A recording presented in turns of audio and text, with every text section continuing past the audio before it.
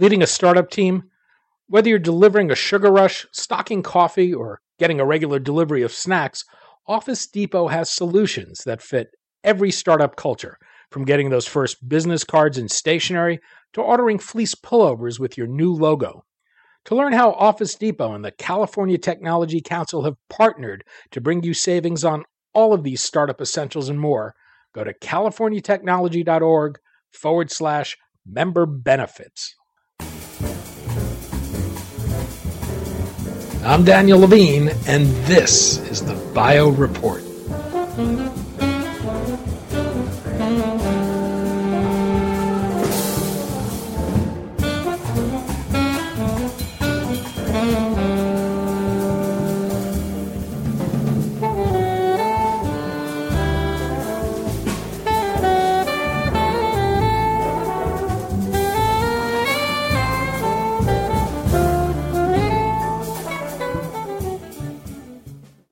By using data from routine testing about the genetic evolution of the HIV/AIDS virus in the Canadian province of British Columbia, researchers have shown they are able to identify emerging outbreaks of the disease in near real time and intervene to control its spread.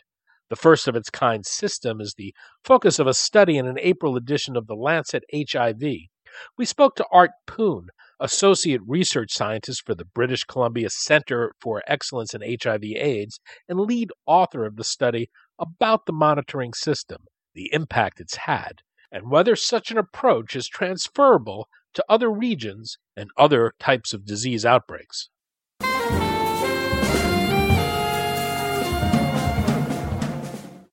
Art, thanks for joining us.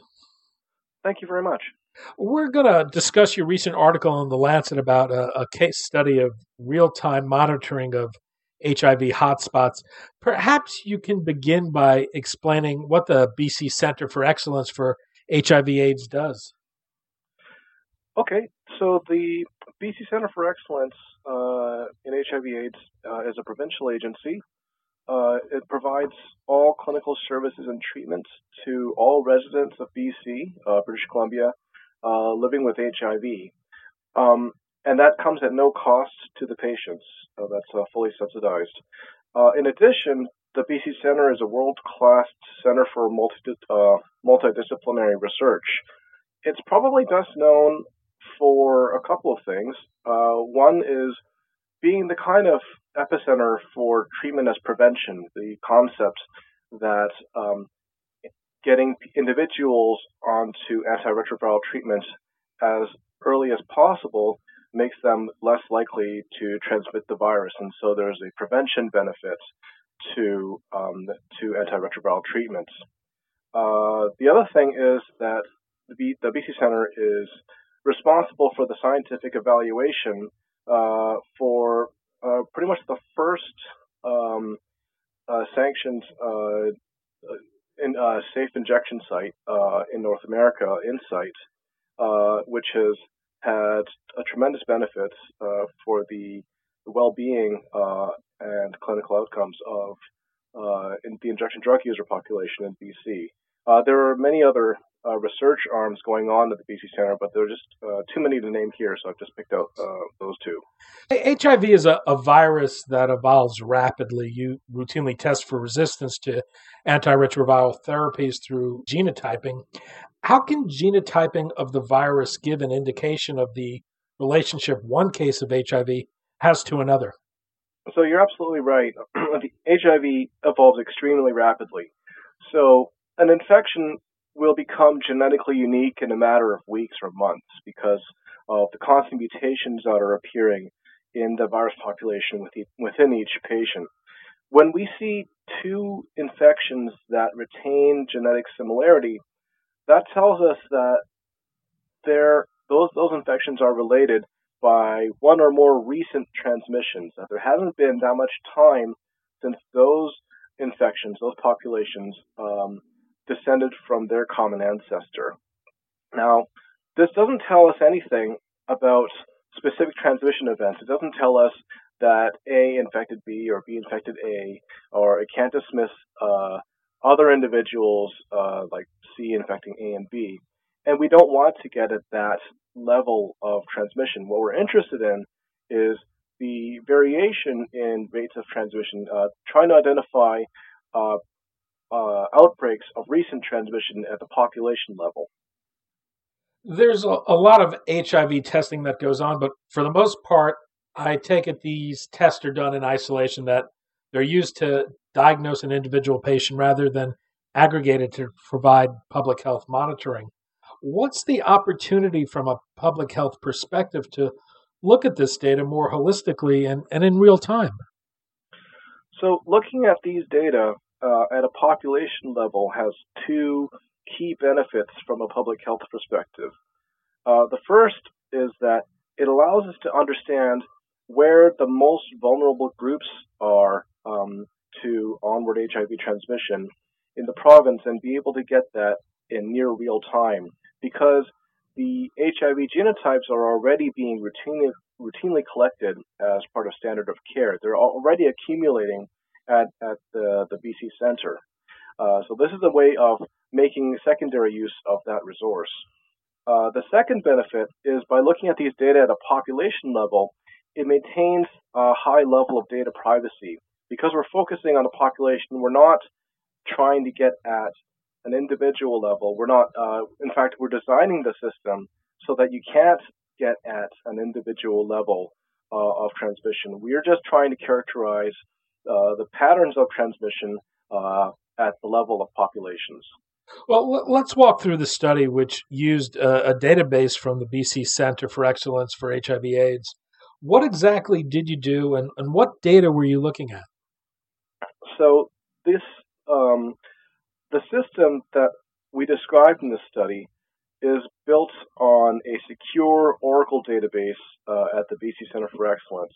It operates through what's called a restricted view, and so the system can only see certain anonymized and non-identifiable variables in the database. And so it operates on that restricted part of the database. The system is made up of a number of scripts, Python scripts that I've written, that automate the database transactions, process the HIV genotype data that it retrieves from the database, and then reconstructs phylogeny. That's a tree that represents how all of these different infections are related through common ancestors. Now, this is operating on roughly 33,000 sequences that represent almost 9,000 people in BC living with HIV. In order to do that, the system communicates with a high-performance computing cluster at the BC Centre through a secure encrypted channel. That's how that we're able to regenerate the evolutionary relationships among all of these infections in a short period of time and be able to keep things as close to real time as possible.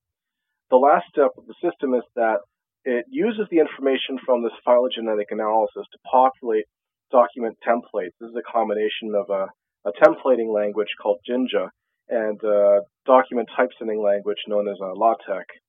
So these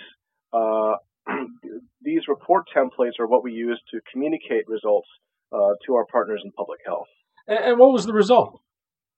And the result was that, well, first of all, we were able to generate network diagrams that visualize what's going on with respect to the epidemic and with respect to localized outbreaks as they may occur. The limiting step was figuring out how to take these network diagrams and translate them to public health. So it's work with people in public health and understand how they view these diagrams and how they want to extract information from them. So embedding these diagrams into reports that were regularly being disseminated to public health, our partners in public health, medical health officers, was an evolving collaboration that required a fair amount of time, and really more time than it took to implement the system. The key result that we talk about in the paper was an outbreak that is known as Cluster 55. This was an outbreak of about 11 new cases over a 3-month period. What was alarming about this was, first of all, this was a cluster of originally roughly 25 cases, so that was a very rapid expansion. And second, 8 of those 11 cases had transmitted drug resistance. And that means that those individuals had a virus that already carried a mutation that made the virus resistant to an entire class of drugs. That would rule out first-line antiretroviral therapies for those individuals and is really clinically significant, not only clinically significant, but also significant from a public health standpoint. As a result, that precipitated public health follow-up on this population. That action was followed by a period of reduced accumulation of new cases in the cluster, and also a marked reduction in the occurrence of transmitted drug resistance. You talk about the fact that the data was anonymized. Were there ethical or privacy concerns that served as any kind of a hindrance to doing this? So the ethical and privacy concerns of implementing this system were probably foremost in our minds throughout the whole development period and remained that way. Before I wrote a line of code to implement the system, the BC Centre spent years laying out the groundwork for the ethical and privacy framework for the protection of individuals, working with the Ministry of Health in BC. It wasn't until that was in place before we did any work in implementing the system. The system is designed to maintain the same high level of data privacy that exists in the BC Centre laboratory. The idea is that we're not changing any of the anonymization and data privacy that's already in place. Any of the data that the system operates on are securely erased from the hard drives the instant that the analysis is complete, for example. Well, what were you able to do differently once you identified an HIV cluster? So what really changes with being able to identify an HIV cluster is being able to find vulnerable populations in the province. So one of the key objectives of treatment as prevention is the idea of getting to zero, that is, zero incidence of new HIV cases. In order to do that in a population where we've already been able to reduce the number of new cases by rolling out treatment as prevention, the challenge is finding where the new transmissions are occurring in a large population. So a cluster identified by this system can represent a vulnerable group that can most benefit from HIV prevention services in near real time. We don't have to wait until that outbreak has reached a point where it becomes really obvious. We can look to the system and try to get at that outbreak sooner and prevent new cases from accumulating as soon as possible. The benefits of this approach, would you say it's able to improve outcomes or reduce the spread of the disease? So I mentioned the Cluster 55 public health action before, and that we found was associated with a marked reduction in transmitted drug resistance. There were new cases that eventually appeared over time in that cluster, but the majority of those cases did not carry that resistance mutation. There was no transmitted drug resistance. And so that suggests that the public health follow-up that was supported by the monitoring system was at least partially successful in preventing that onward transmission of drug resistance. We don't know if the system had a direct benefit because we don't do some sort of case control study where we withhold public health follow-up in a similar cluster if we saw a similar outbreak and wanted to see what would happen in the absence of that public health action. So we're still working out and trying to understand how the system may improve outcomes and benefit the population. Because this is the first of its kind, we can't look to any other place for guidance. And the evaluation of our system as really something that's groundbreaking is the sort of key objective for our further research, trying to understand and quantify, do these interventions have a measurable impact on HIV prevention? How easily replicated is this model? This model, in one aspect, is easy to replicate because routine HIV genotyping is standard of care. And so there are a lot of settings around the world where HIV genotypes are constantly accumulating at these clinical research centers. As a matter of fact, there is a lot of interest in implementing a system very much like ours, especially in the United States. And that for that reason, some of our collaborators at the U.S. Center for Disease Control, the CDC, have asked for our source code, in which we agreed to share with them. So the system that we've implemented in BC is kind of providing a groundwork for building up similar systems around the world. On the other hand, it's not as easy because one thing that we really benefit from in British Columbia is highly centralized healthcare. All of the clinical and genotype data, demographic data, that's all integrated into one centralized database. And so it's sort of more difficult for other groups to implement a similar system, for example, in the United States, where you don't have that centralization of providing care. There are some unique aspects to HIV/AIDS, and you've got the genotype testing that's being done regularly. Is this applicable to other diseases? Do you see this type of monitoring being used to control other types of outbreaks? This is absolutely applicable to other diseases. The prerequisites are that you need routine genotyping, so you have to have data that you can act on. And you need a pathogen that evolves rapidly. That covers many viruses, and it also covers bacteria when you bring in whole genome sequencing that's possible, efficiently possible with new next-generation sequence technologies. We're presently looking at translating this system to hepatitis C virus.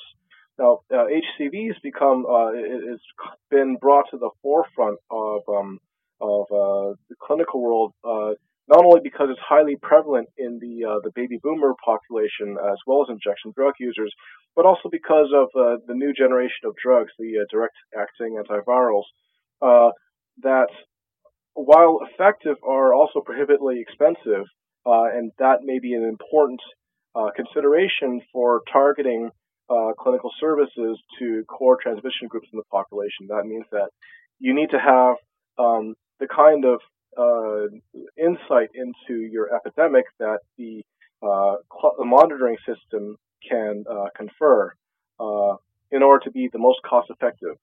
Art Poon, Associate Research Scientist for the British Columbia Center for Excellence in HIV/AIDS. Art, thanks so much for your time today. Thank you very much for talking to me.